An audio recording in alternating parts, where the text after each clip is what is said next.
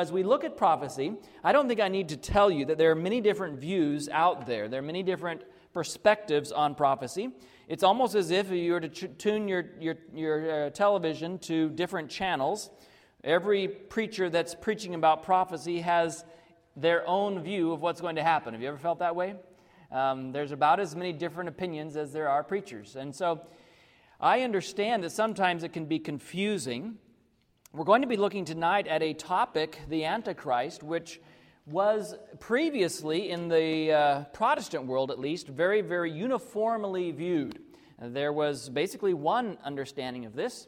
And what has happened is there have emerged, since about the 16th century, there have emerged three different primary streams of prophetic thought. And just briefly, let me summarize them for you. The first is historicism. And that's the school of thought that you and I have been studying for the last 11 times together. We'll be looking at that again tonight. Historicism says, look, the prophecy came to the prophet, and it began with a time period about the time of the prophet, and it gave an unbroken timeline of different events. Not that it would talk about something that happened every single day, you understand, but what followed would follow chronologically until the end of the vision. That's the way Daniel 2 worked, isn't it? That's the way we're going to look at Daniel chapter 7 tonight. You're going to see that it works the same way. And I argue that Daniel is the primer to help us understand the book of Revelation, you see. And so why would we expect Revelation to work differently, prophecy to work differently in Revelation than it does in the book of Daniel, right? That's why I'm a historicist. To me, Daniel chapter 2 starts right off with this idea that the prophecy is for the time of the end, but it covers the period from the time of the prophet all the way to the time of the end. Okay. The second major school of thought is that of preterism.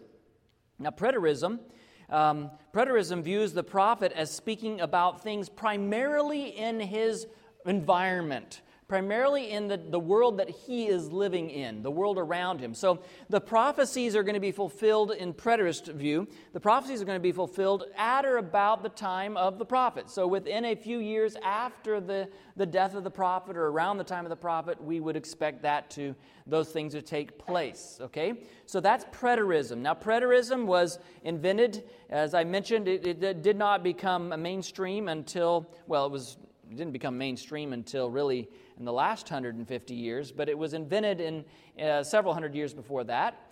We don't find many instances of preterism prior to that. The third school of thought, which is probably the most commonly encountered today, is the idea of futurism. It's a school of thought called futurism. Futurism says, there were some prophecies that had to do with the time of the prophet, but there's this gap that takes place where the prophecies start. There's some event that will initiate the prophecy. The vision doesn't begin to be fulfilled until a future event at the time of the end. Okay? Now there's a couple of problems with futurism. One of the problems with futurism is that because it robs us of a consistent history of the same vision being fulfilled, we can see how it's being fulfilled, and then we find where we are in the stream of time, and we see that the future events are going to be fulfilled using the same principles of interpretation, right? Futurism, it says, puts it all into the future, which is why you find so many varieties of interpretation if they are working on a futurist model. Does this make sense? If we took the whole vision, which they wouldn't do of Daniel chapter 2. Everyone's a historicist in Daniel chapter 2. But if we take the whole vision of the seven churches, or the seven trumpets, or the seven seals, and we put it all in the future, then we don't have any history to show us how the first, second, third, or wherever we are in the stream of time, how those have already been fulfilled. Do you understand what I'm saying? And without that history, our imagination is the limit of what principles those prophecies are going to be interpreted by when they actually start fulfilling. Does that make sense? And so tonight we're going to be looking at what was once the universally held view of Daniel chapter 7 by all Protestant denominations. I believe we may not have time to look at it tonight, but I believe that when you look at the New Testament writers, Paul particularly, he seemed to have had this view as well. And I think that you're going to see it abundantly clear. I want to make sure that you tonight leave certain about the identity of the Antichrist. Now, when we talk about the Antichrist, we can have different views or different ideas engendered. For some, it has been limited to a person that will appear in the future. Now, I understand that the devil is very active, and the devil will be very active in the last days. Do you believe that? The Bible says, Jesus said, that if possible, he will deceive the very elect. And so I'm not here to discount the fact that there will be impersonations of Christ, perhaps. There will be great deceptions in the personage of a person in the last days.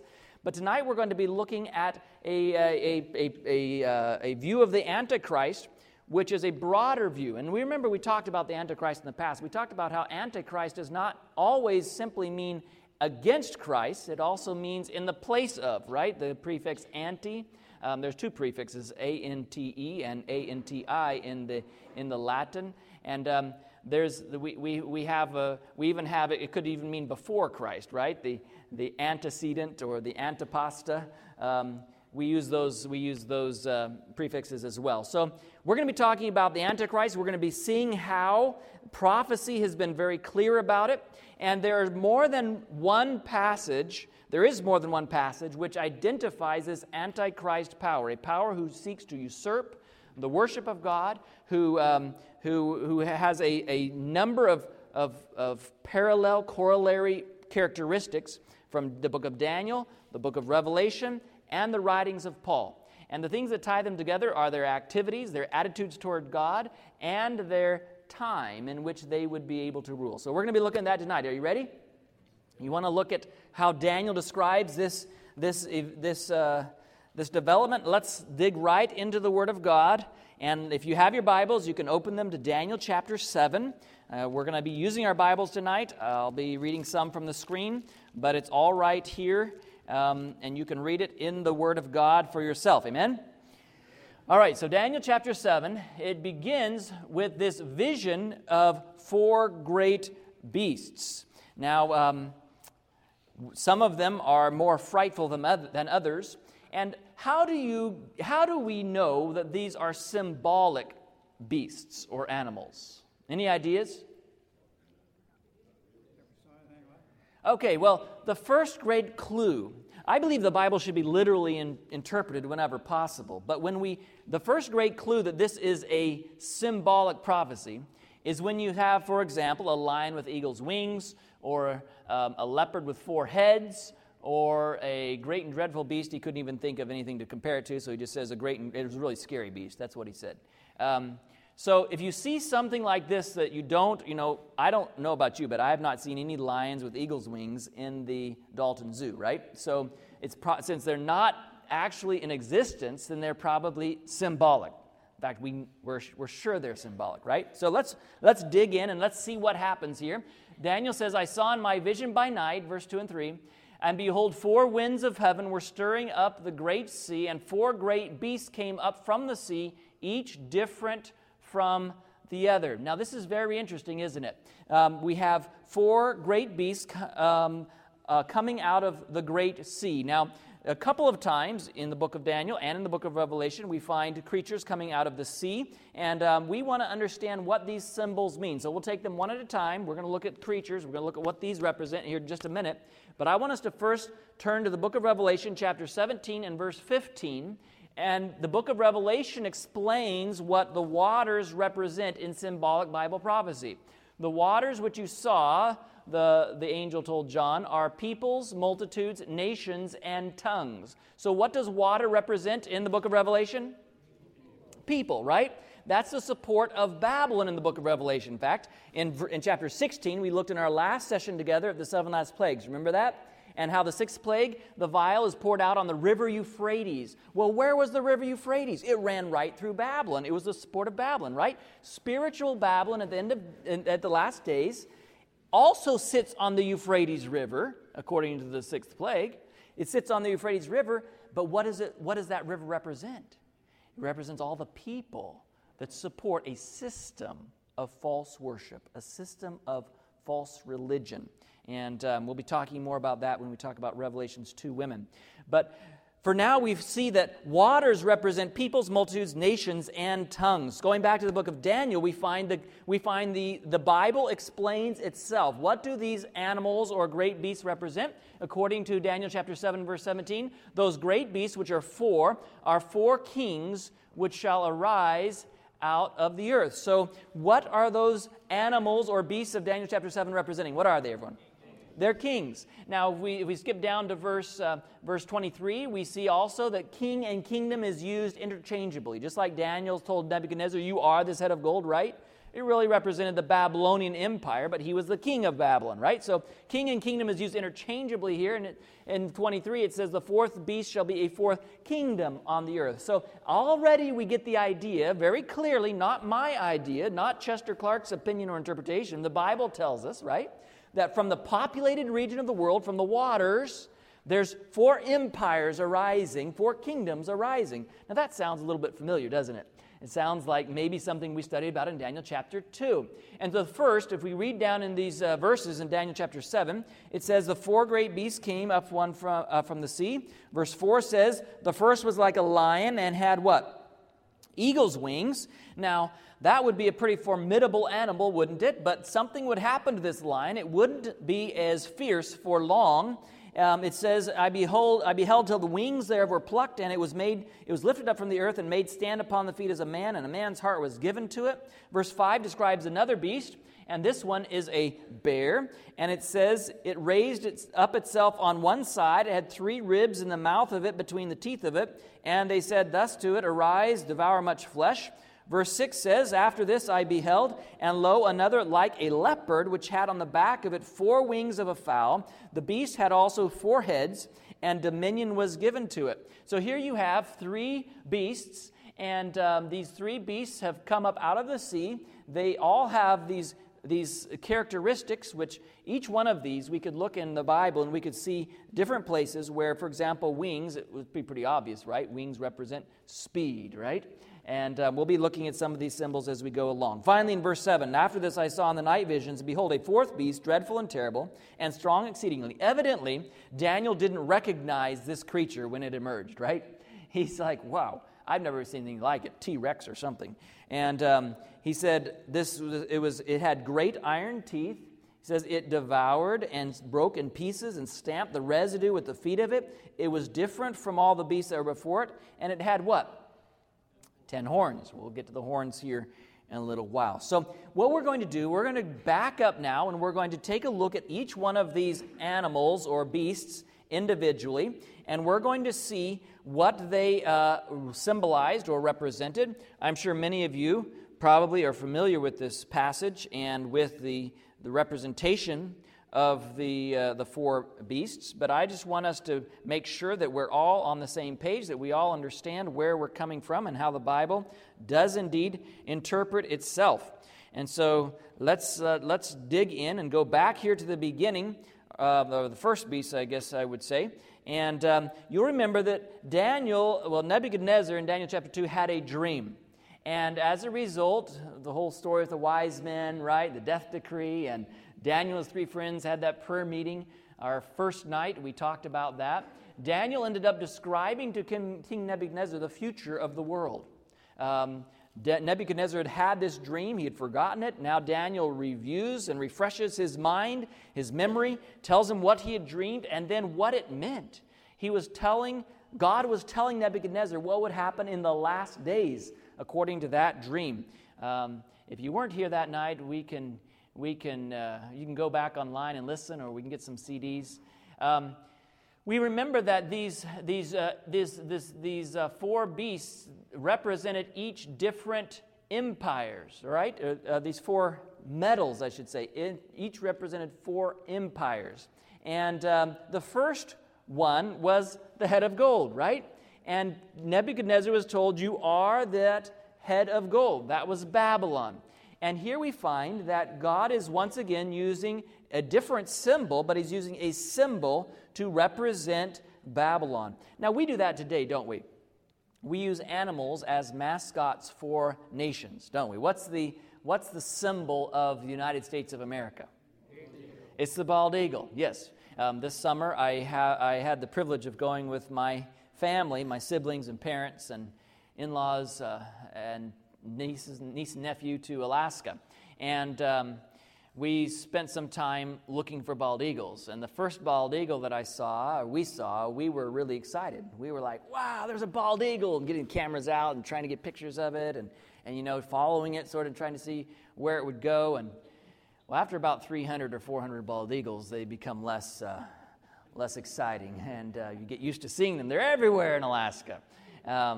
But that is a majestic bird, and when you watch them diving and flying and fishing, it's just phenomenal to see that bird. So God wasn't doing something that is that unusual. We use animals to represent nations as well. The former Soviet Union was represented by what animal? The bear. Okay, so some of you still remember the Cold War, I guess, the USSR. And so this is something that we still do today. But it's not just because Babylon was the first metal and now the lion is the first animal that we think that Babylon is represented by the lion. In fact, when we go to the gates of Babylon, this one, I believe, reconstruction in the museum in Berlin, these are the actual bricks from the city of Babylon, taken back, painstakingly put back together. You find the lion throughout the gates of Babylon.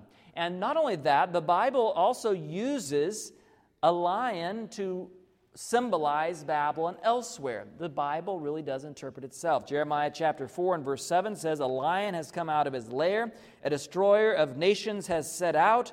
He has left his place to lay waste your land."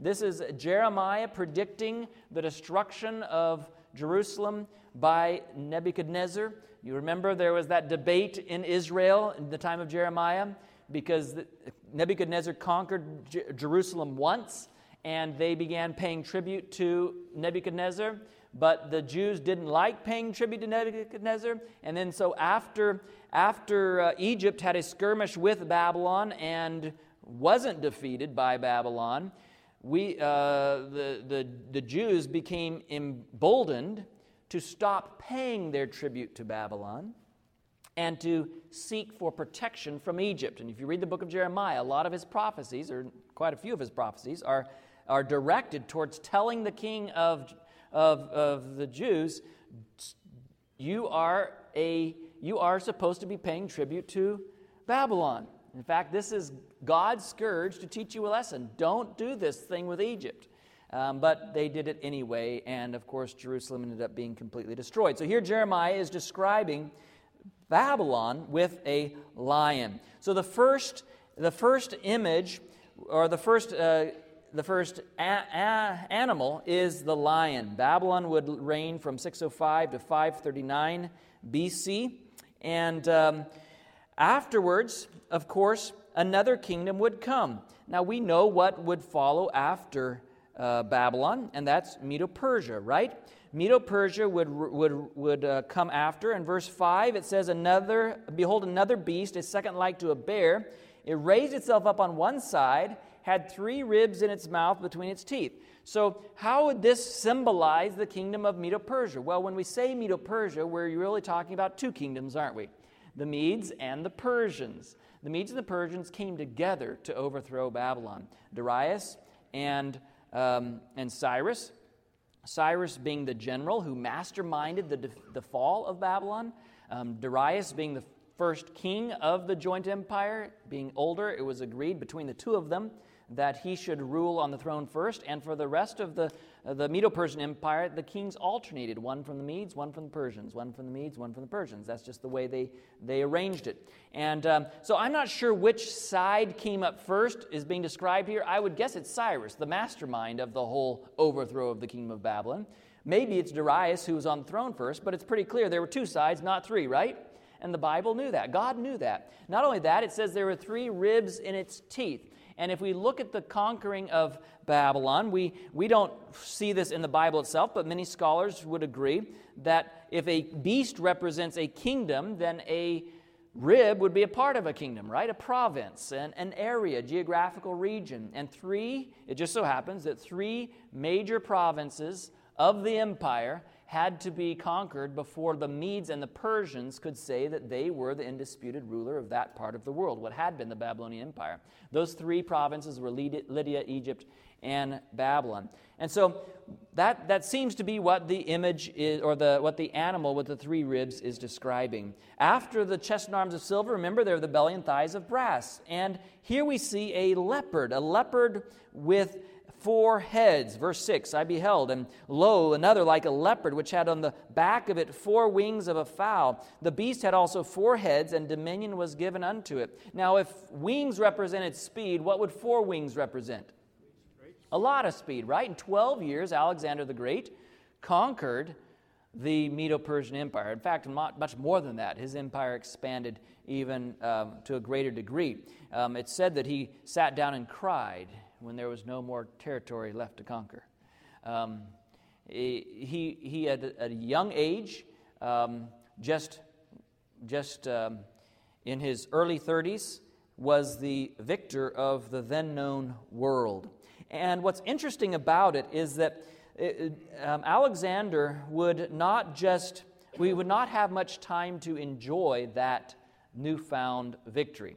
In fact, after making that victory, it's sometimes believed that perhaps he was poisoned. We don't know. Perhaps he was depressed and he drank himself to death. That's another maybe suspicion. But on his deathbed, Alexander the Great realized that he might not be able to carry on his kingdom.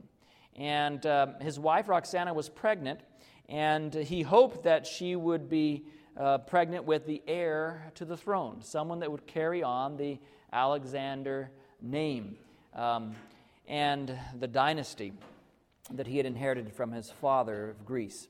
And so he decided that he would divide his kingdom, the custodianship of his kingdom, among his generals.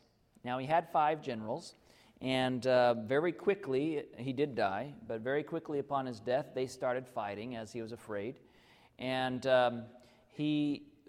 one of those was eliminated almost immediately.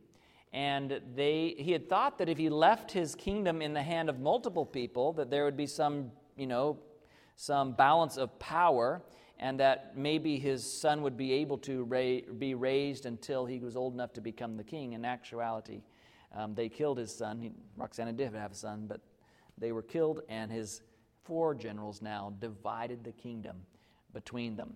And so in Daniel chapter 8, it describes this even more clearly. We don't have time to look at that whole prophecy tonight, but Daniel chapter 8 says 4 kingdoms shall stand up out of the nation when describing the empire of Greece. So it's pretty clear, isn't it? In Daniel chapter 8, it makes it abundantly clear that he's talking about this kingdom being divided. And in fact, we see history taking that course. Theodore Mounson says in Alexander the Great, page 494, each one whetted the sword against the other, and the empire went down in a tangle of strife. Finally, on June 22, 168 BC, at the Battle of Pydna, perished the empire of Alexander the Great 144 years after his death. When we talk about these 4 empires, Greece lasted the shortest period of time, but these 4 generals would divide the empire among themselves, and then they would eventually, it wouldn't last very long. But what about the 4th empire? The angel told Daniel that it would be different from the others.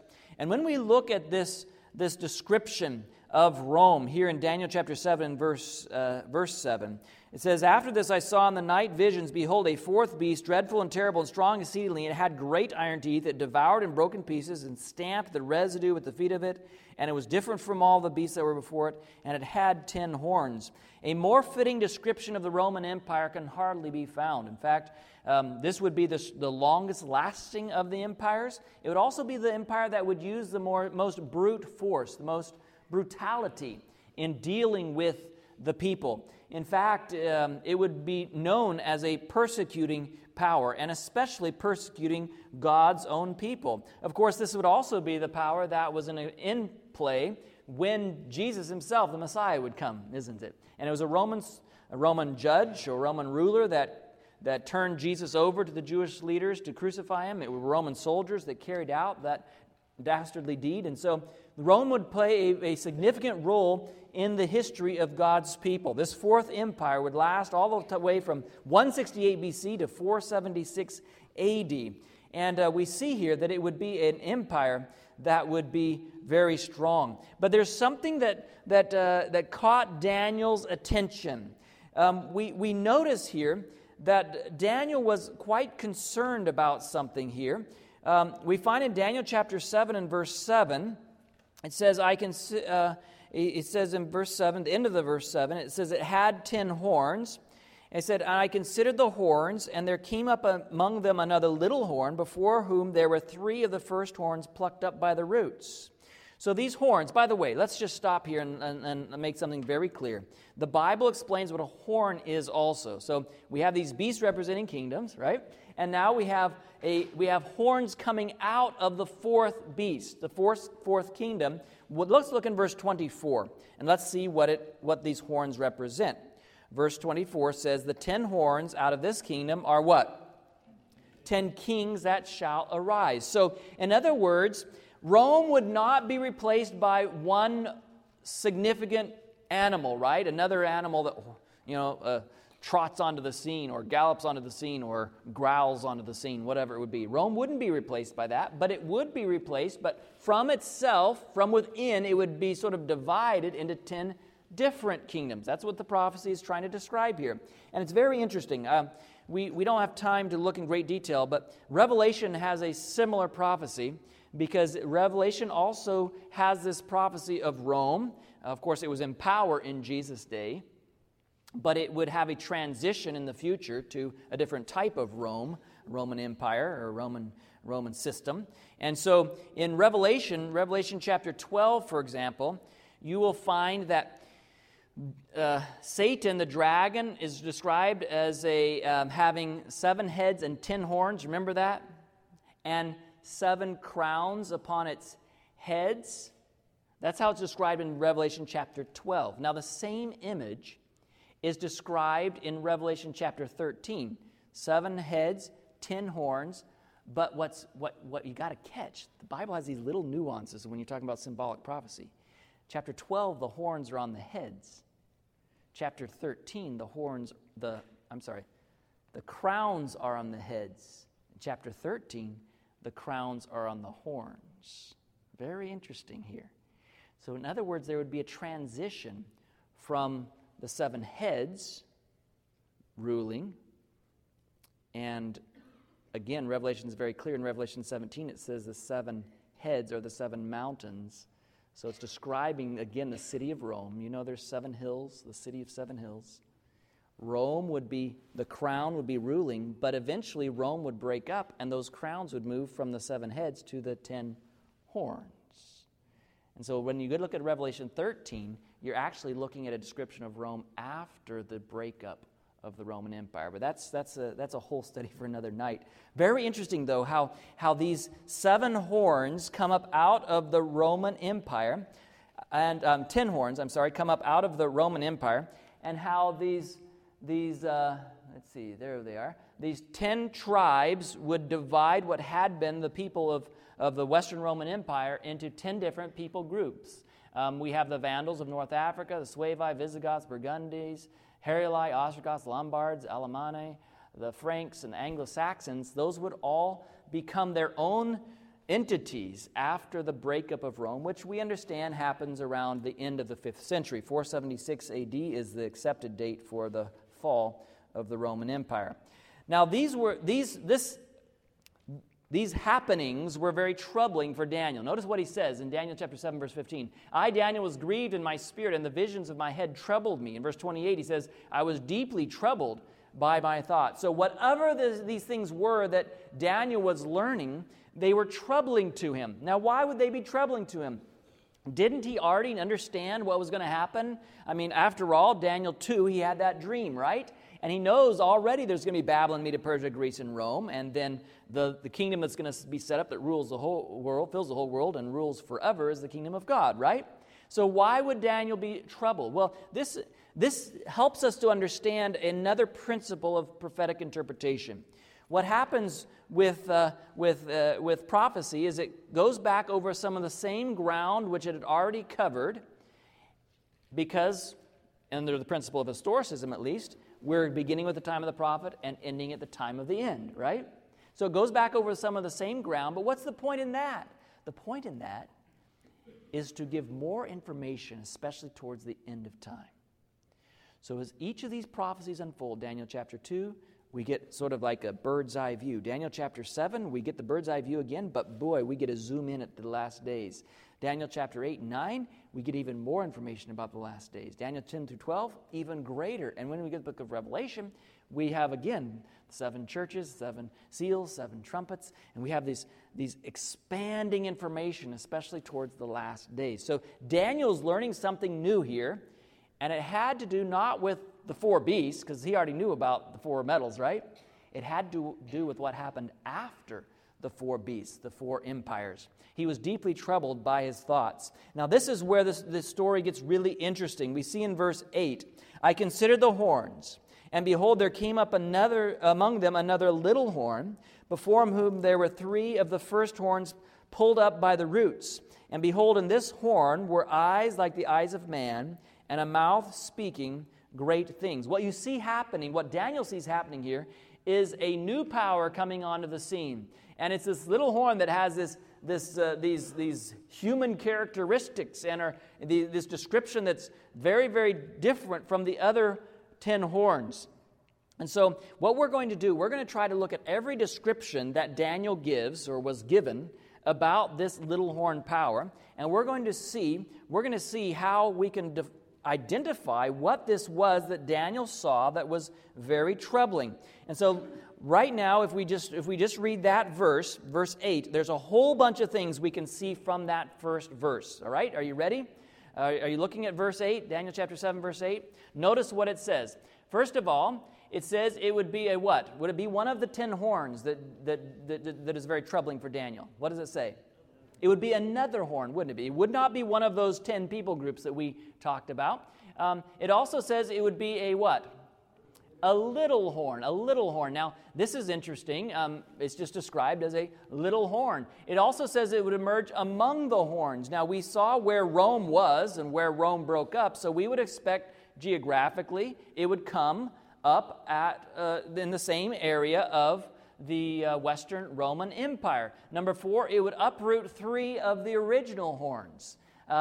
These are some pretty specific characteristics that is being given here in this prophecy, aren't they?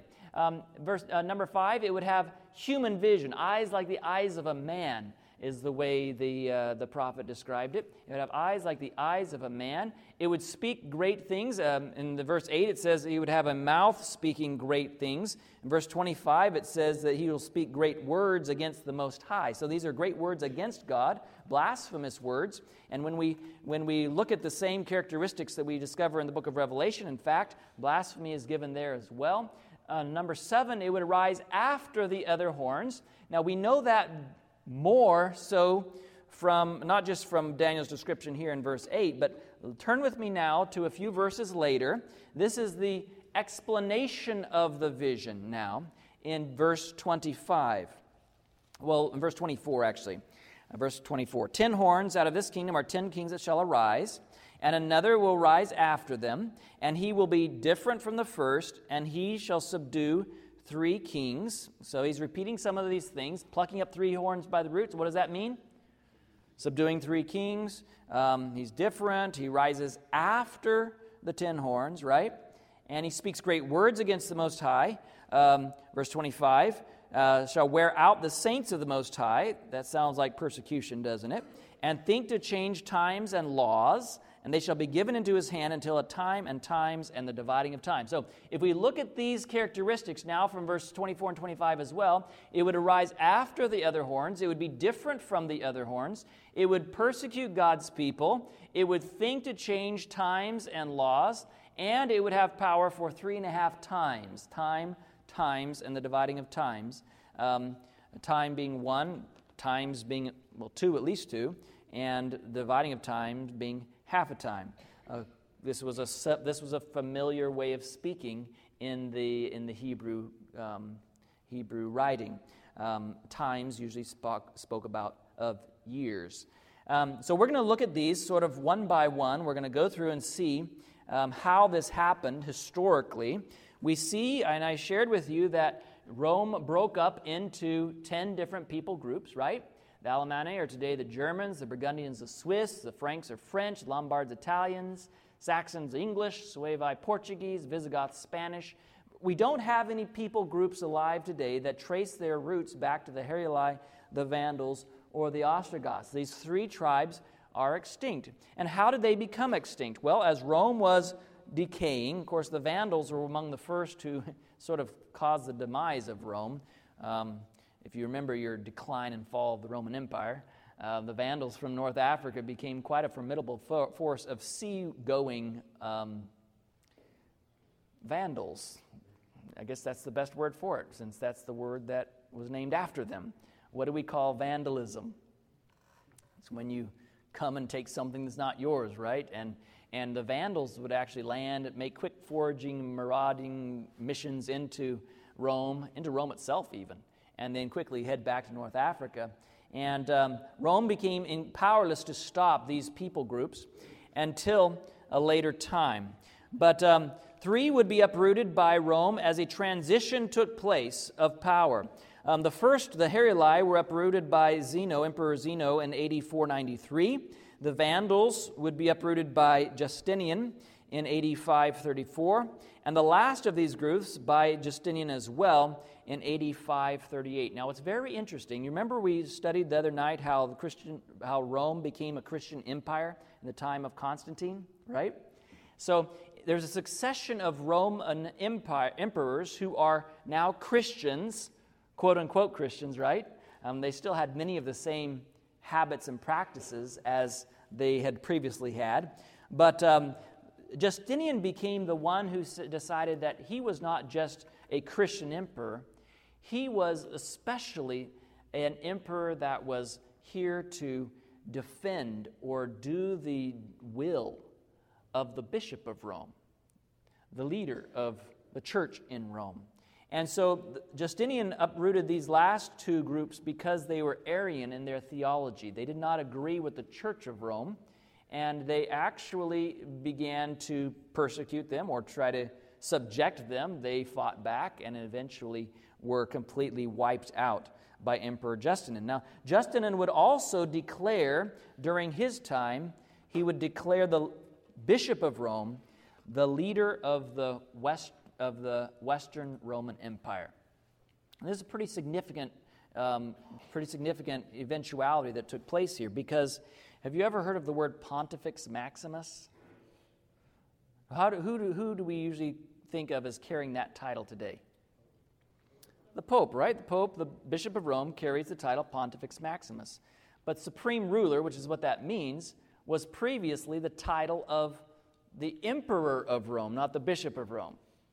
Okay, and it was Justinian who said, I'm just going to be the servant of the bishop. I will do his bidding. I will march an army for him.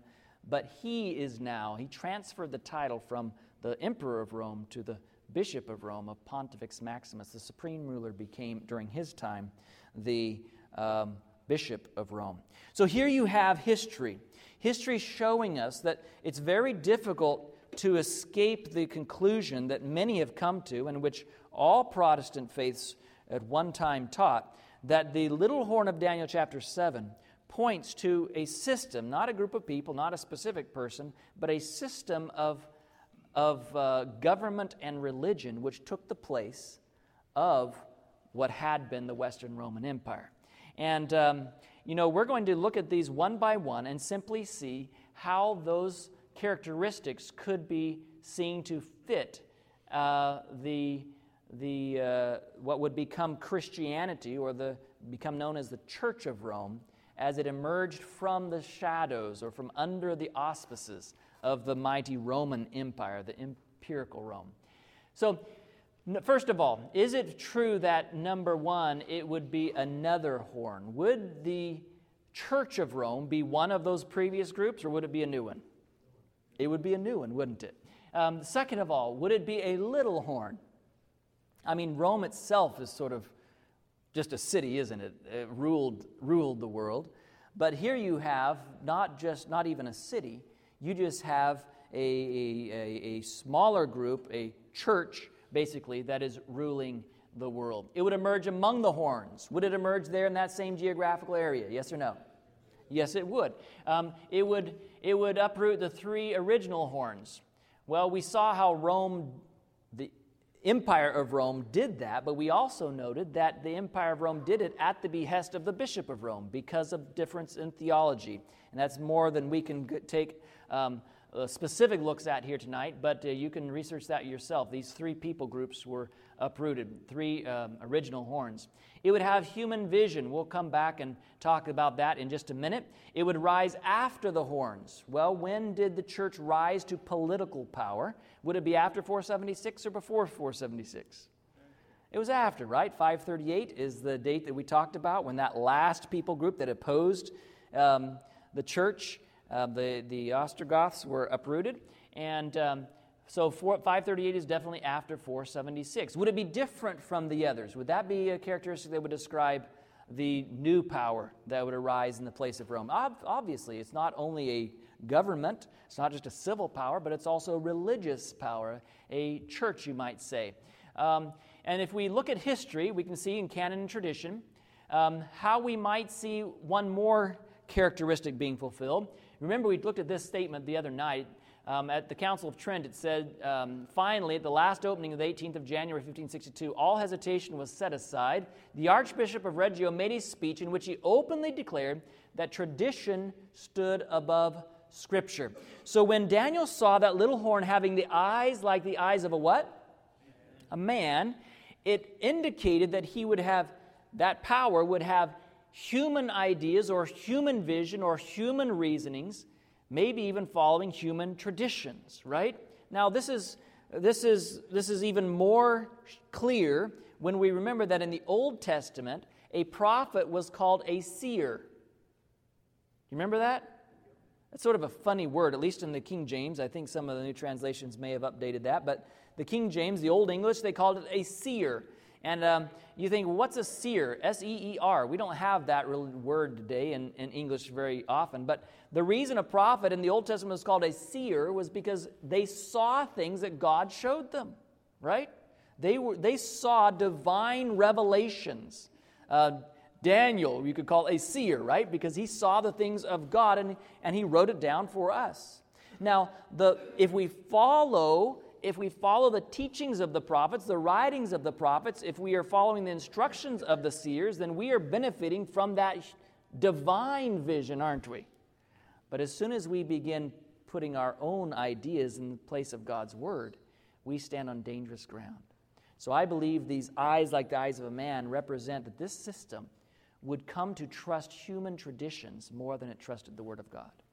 And this pronouncement at the Council of Trent in 1562 certainly made that very clear. They were debating whether Scripture or tradition should have primacy, and they said, no, tradition is more clear and safe.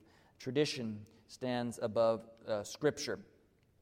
So I believe that this human vision can be understood as trusting in man's ideas and even the teachings or sayings of a man above the Word of God. By the way, friends,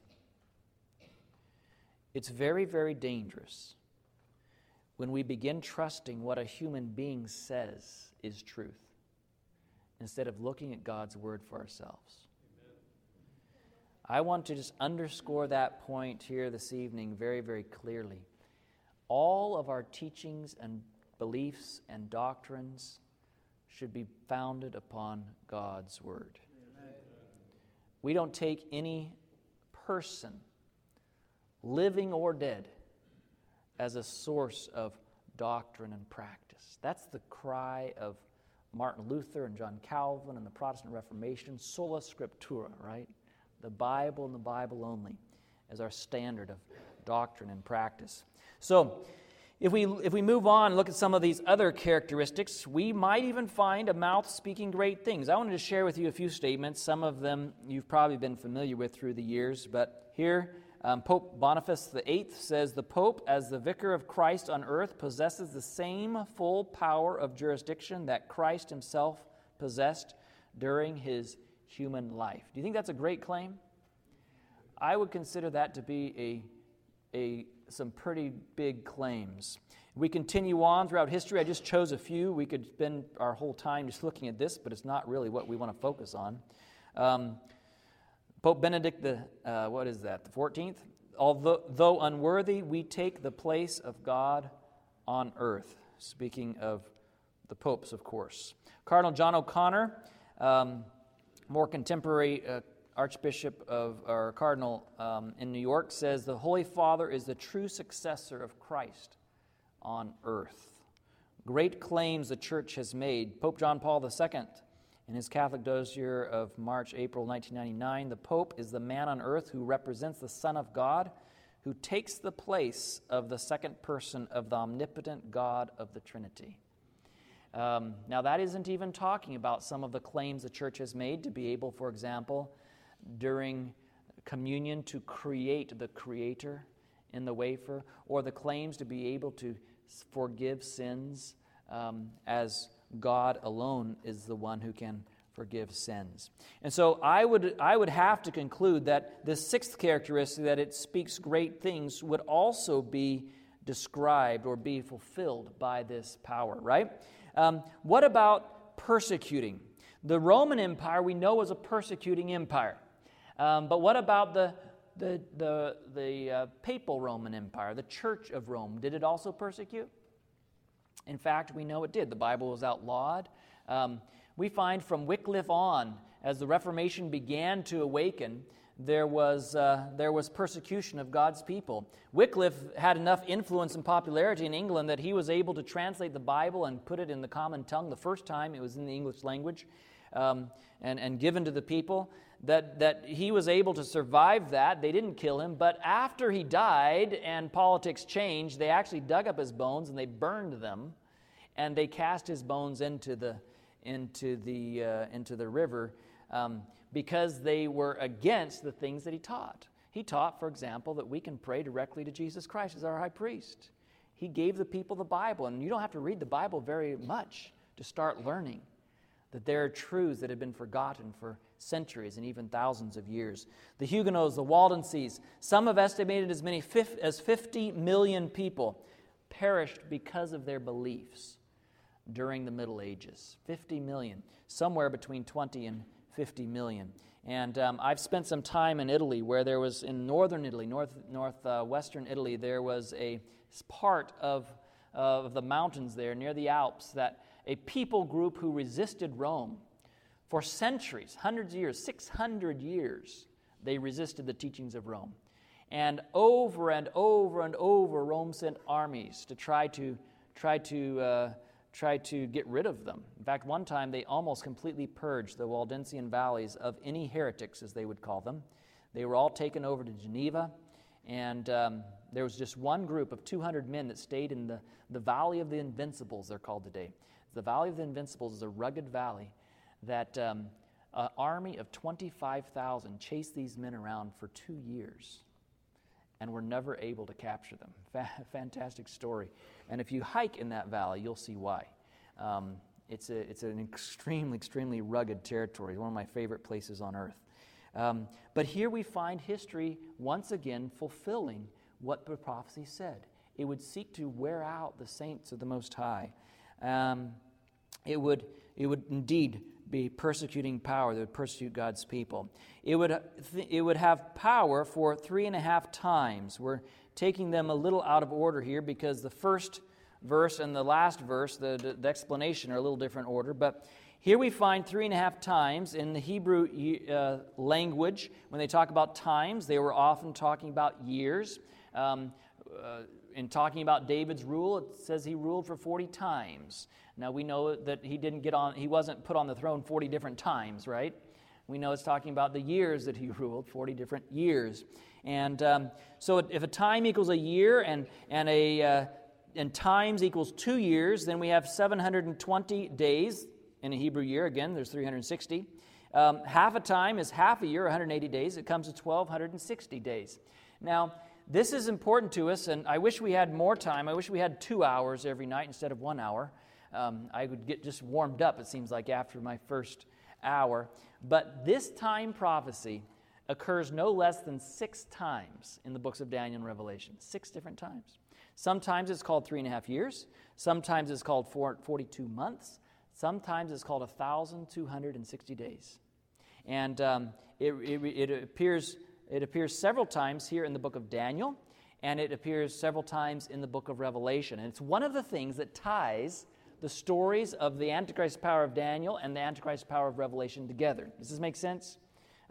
When you see the same characteristics being given in Revelation as you do in Daniel, you think, aha, he's talking about the same power, right? And so we don't have time to look at all of those, but it's the same thing when you talk about 1,260 days. In the Hebrew, that's 3.5 years. The Hebrew years. 42 months, again, is 3.5 years. And in symbolic Bible prophecy, we understand that a day equals a year. Again, we would have to break down Daniel chapter 9 to really prove that to you. That's the next vision, Daniel 8 and 9. Daniel 8 and 9 predicts the coming of the Messiah. And all Christians, when we get to Daniel chapter 9 at least, agree that a day equals a year in Daniel chapter 9, symbolic prophecy. Now, as I've said, futurism has sort of an apple basket upset. It has changed a lot of these rules, and in futurism, they just say a day equals a year. So you hear a lot of people talking about 3.5 literal years. I believe that these 6 time prophecies, as they appear, are symbolic times of 3.5 symbolic years. A day equals a year, which turns that into, instead of 1,260 days, 1,260 years. Now, again, we'll talk more about this as we move on. The Ostrogoths were uprooted in what year? Do you remember? It's right there, 538. And so if this is true, we would expect that the power that is being described in these verses should come to an end, or at least some sort of an end, in 1,260 years after 538. Now, budding mathematicians, experienced mathematicians, what's 538 plus 1,260? 1798, we would expect something significant should happen that would cap the career of this persecuting power that arose after the rise of the fall of Rome. And in fact, in 1798, the French Revolution was going on. God was dead, it was declared. Napoleon marched, or he had his general Berthier march to the city of Rome, and to demonstrate that God was dead, they marched right into the St. Peter's Basilica, and they found the Pope praying in the Sistine Chapel, and they dragged him out. They declared that there was no church, there was no God, and the Pope died in captivity, fairly conclusively demonstrating, wouldn't you say, that the church no longer exercised civil power. It had. From the time of Justinian on, emperors had stood in the snow barefoot for days just trying to get the forgiveness of the Pope. Emperors, kings had fought battles on behalf of the Bishop of Rome. But in 1798, these dramatic events, when Napoleon's general captured the Pope and took him into exile where he would die, demonstrated that the church no longer held civil authority over what had been the Western Roman Empire. 1798, exactly 1,260 years after the last of those tribes had been uprooted. So it would have power for 3.5 times, the prophecy said, and that also is fulfilled by the Church of Rome. But the last one, it would think to change times and laws. I want to just share with you a couple of things here that the church has done and doesn't really apologize for doing. It claims to have the authority to change God's law. Can you imagine? It has the authority to change God's law. The Catholic Church, this is from the Christian Sabbath, page 16. The Catholic Church, for over 1,000 years before the existence of a Protestant, by virtue of her divine mission, changed the day from Saturday to Sunday. What day is that talking about? the Sabbath. The fourth commandment says, remember the Sabbath day to keep it holy. And we ask ourselves, why do we do today keep Sunday holy? Well, it's simply because the church decided, and we looked at some of that history a few nights ago, the church decided that instead of Saturday being holy, Sunday ought to be holy. We look at some other historical references. The Converse Catechism reads this way. Question, what is the Sabbath day? Which is the Sabbath day? The answer is Saturday is the Sabbath day. And this is a consecutive question. Why do we observe Sunday instead of Saturday? The answer is because the Catholic Church transferred the solemnity from Saturday to Sunday. You see that? Was it because of a command of Scripture? No, it's because of the authority of the Church. This is from the St. Catholic Church Sentinel, May 21, 1995. And this is what it says. Perhaps the boldest thing, the most revolutionary change the Church ever did, happened in the first century. It actually would have been a little bit after the first century, probably the third century, but we'll give that to them. The holy day, the Sabbath, was changed from Saturday to Sunday, not from any directions noted in the Scriptures, but from the Church's sense of its own power. People who think that the Scriptures should be the sole authority should logically become Seventh-day Adventists and keep Saturday holy. Now, I didn't say that. They said it. They said, we change the day. One Catholic, it was not James Gibbons, it was another Catholic cardinal. He said Protestants claiming to be Protestants and separate from the Catholic Church, but still keeping Sunday holy, are like children who run away from home with a lock of their mom's hair in their pocket, like a vestige of remembrance of the Church of Rome. And so, did the Catholic Church attempt to change times and laws? In fact, I believe that also has been fulfilled. Now, it's very interesting. I've preached this message in many parts of the world because it's not because I like it. You know, it's not a person or any group of people that I'm talking about. It's a system that I'm talking about. Is that very clear to you tonight? I'm not talking about people. There are many, many, many good Catholics. My family, I come from a Catholic family. My mom, my grandma, they were Italians. They're Catholics, let me tell you. They're Catholics. So I love Catholics. I love Rome, for that matter. But we're talking about what the Bible says, right? And I have to be honest with what the Bible says. If this is what the Bible teaches, then that's what I have to believe. I have to teach it. I was in Ukraine doing a prophecy seminar, and we talked about this, and I didn't know how it would relate. Most of the people there aren't Christian. Many were atheists. In fact, you know, they've had 70 years of atheism, and in that particular set of meetings, we were preaching on one side of the city at 2 o'clock in the afternoon, and 6 o'clock another side of the city. So we had to take everything down, all of our equipment, and move it across town and set it all back up, and we had different people coming. And I had a translator. He was a very interesting translator. This translator, he had a lot of experience, and he had himself taught some of these things before, and so he thought he knew what I was talking about, and often he'd get ahead of me. Now, that's not technically translating. That's technically preaching your own sermon. But how would I know that? Well, I'd look over at him. I'd say something, and I'd look over at him, and he'd say, go on. And I'd say it again, because this is an important thought, you understand. And he'd say, no, I already said that. Really? Well, I didn't, okay? So, at any rate, he comes to me after the meeting, and we just talked about this, and he says to me, Chester, you did that wrong. I said, well, okay. Tell me how to do it right, you know. He said, well, what you have to do, you went through those 12 steps, and then you said, now, there's only one power that can fulfill all of these 11 or 12. We actually looked at some of the New Testament too, but all of these characteristics, there's only one power in history that could possibly fit. And then you told them that it was the papacy of Rome. He said, you have to have them tell you. I said, really? Because in America, if you ask the average American when Rome fell, they probably wouldn't come close to the right century. You understand what I'm saying? I mean, we Americans, we aren't real big on history. Probably this group is because you're interested in prophecy. Most people like prophecy like history too. And I remember all of you raised your hands. A lot of you raised your hands when you like history. But the average American, I'm telling you, you ask them about history. I mean, you even ask them about, Abraham Lincoln, and they don't even know, right? It's pretty pathetic how we just don't engage with history very much.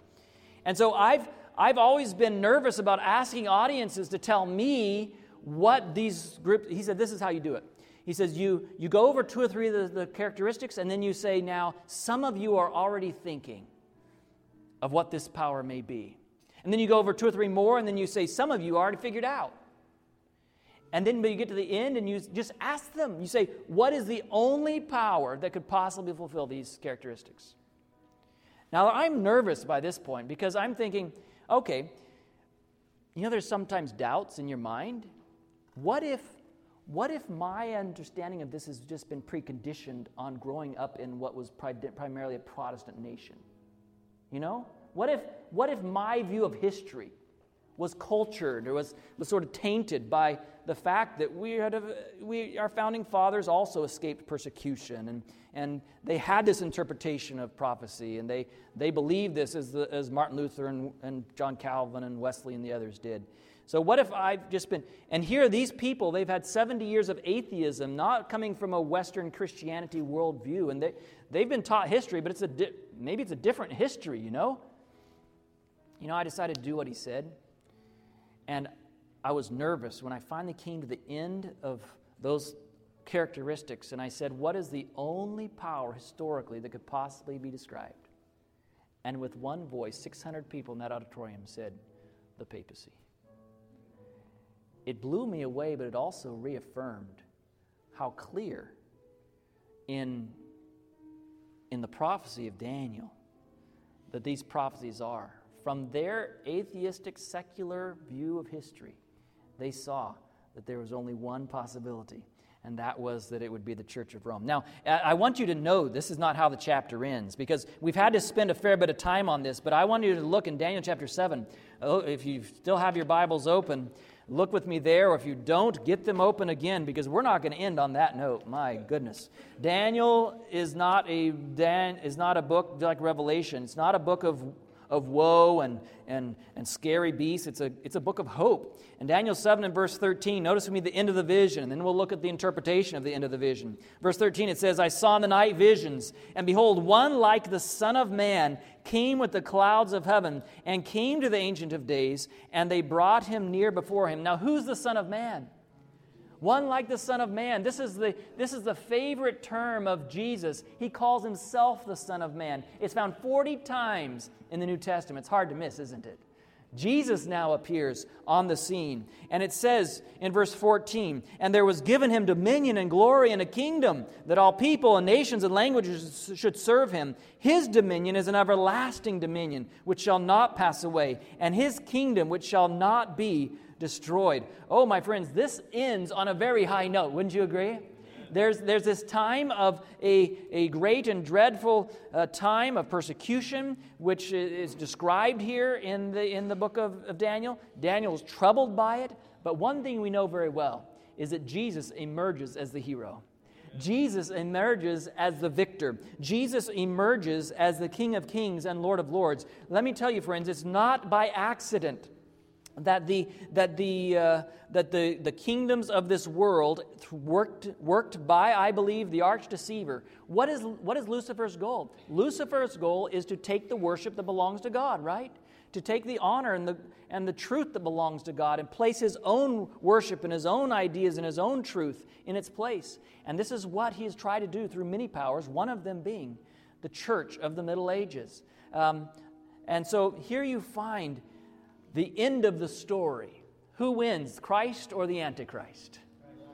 It's Jesus Christ, my friends. He is the victor. Notice with me in verse 26. But the judgment shall sit, and they shall take away his dominion to consume it and destroy it unto the end. Is the judgment good news? Absolutely. It's Jesus coming to take his kingdom. And the kingdom and dominion and the greatness of the kingdom under the whole heaven shall be given to the people of the saints of the Most High, whose kingdom is an everlasting kingdom, and all dominions shall serve and obey him. Oh, what good news we find in the end of the story. The good news is that all we need is to make sure that Jesus is our Savior from sin. I don't want you to go out of here thinking all about beasts and dwelling all upon systems of religion that have taken people's eyes off of Jesus. I want you to go out of here thinking about Jesus. Because that's the whole problem with the beast or the Antichrist, is that it takes our eyes off of Jesus. I say God's people in the last days ought to have their eyes fixed on Jesus. That He ought to be our priest that can forgive our sins. Amen? That He ought to be our King and the one that we call Father. That He ought to be the one whose commands we obey and who we worship. It's all about Jesus. It's all about God's last day people keeping the commandments of God and the faith of who? The faith of Jesus. It's all about Jesus. It's all about keeping our eyes on Him. And so we have nothing to fear even in the judgment as long as He is making us His children. He offers to give us His righteousness in exchange for our sins. Is that a good deal or what? It's a logical, rational, reasonable thing that God offers to do. He says, I'll take your sins and I'll give you my righteousness. I'll take your death and I'll give you my life. Oh, who would want to resist that? I don't want to resist that. I want to say, Jesus, just make me ready for that day. And keep my eyes on you. Keep my eyes on your word. Help me to see spiritual things through the portals of the seers, through the word of God, that I might be able to be led all the way to the promised land. Is that your desire?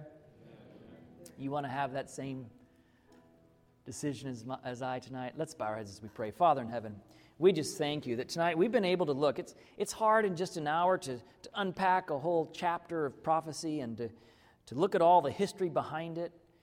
But I just want to pray that your Spirit would work upon our hearts as we've talked about things that might seem a little bit difficult to understand, that you would just inspire each person here with understanding, that even if they can see that 5 or 6 or 8 or 10 of these things by themselves have to point to one power.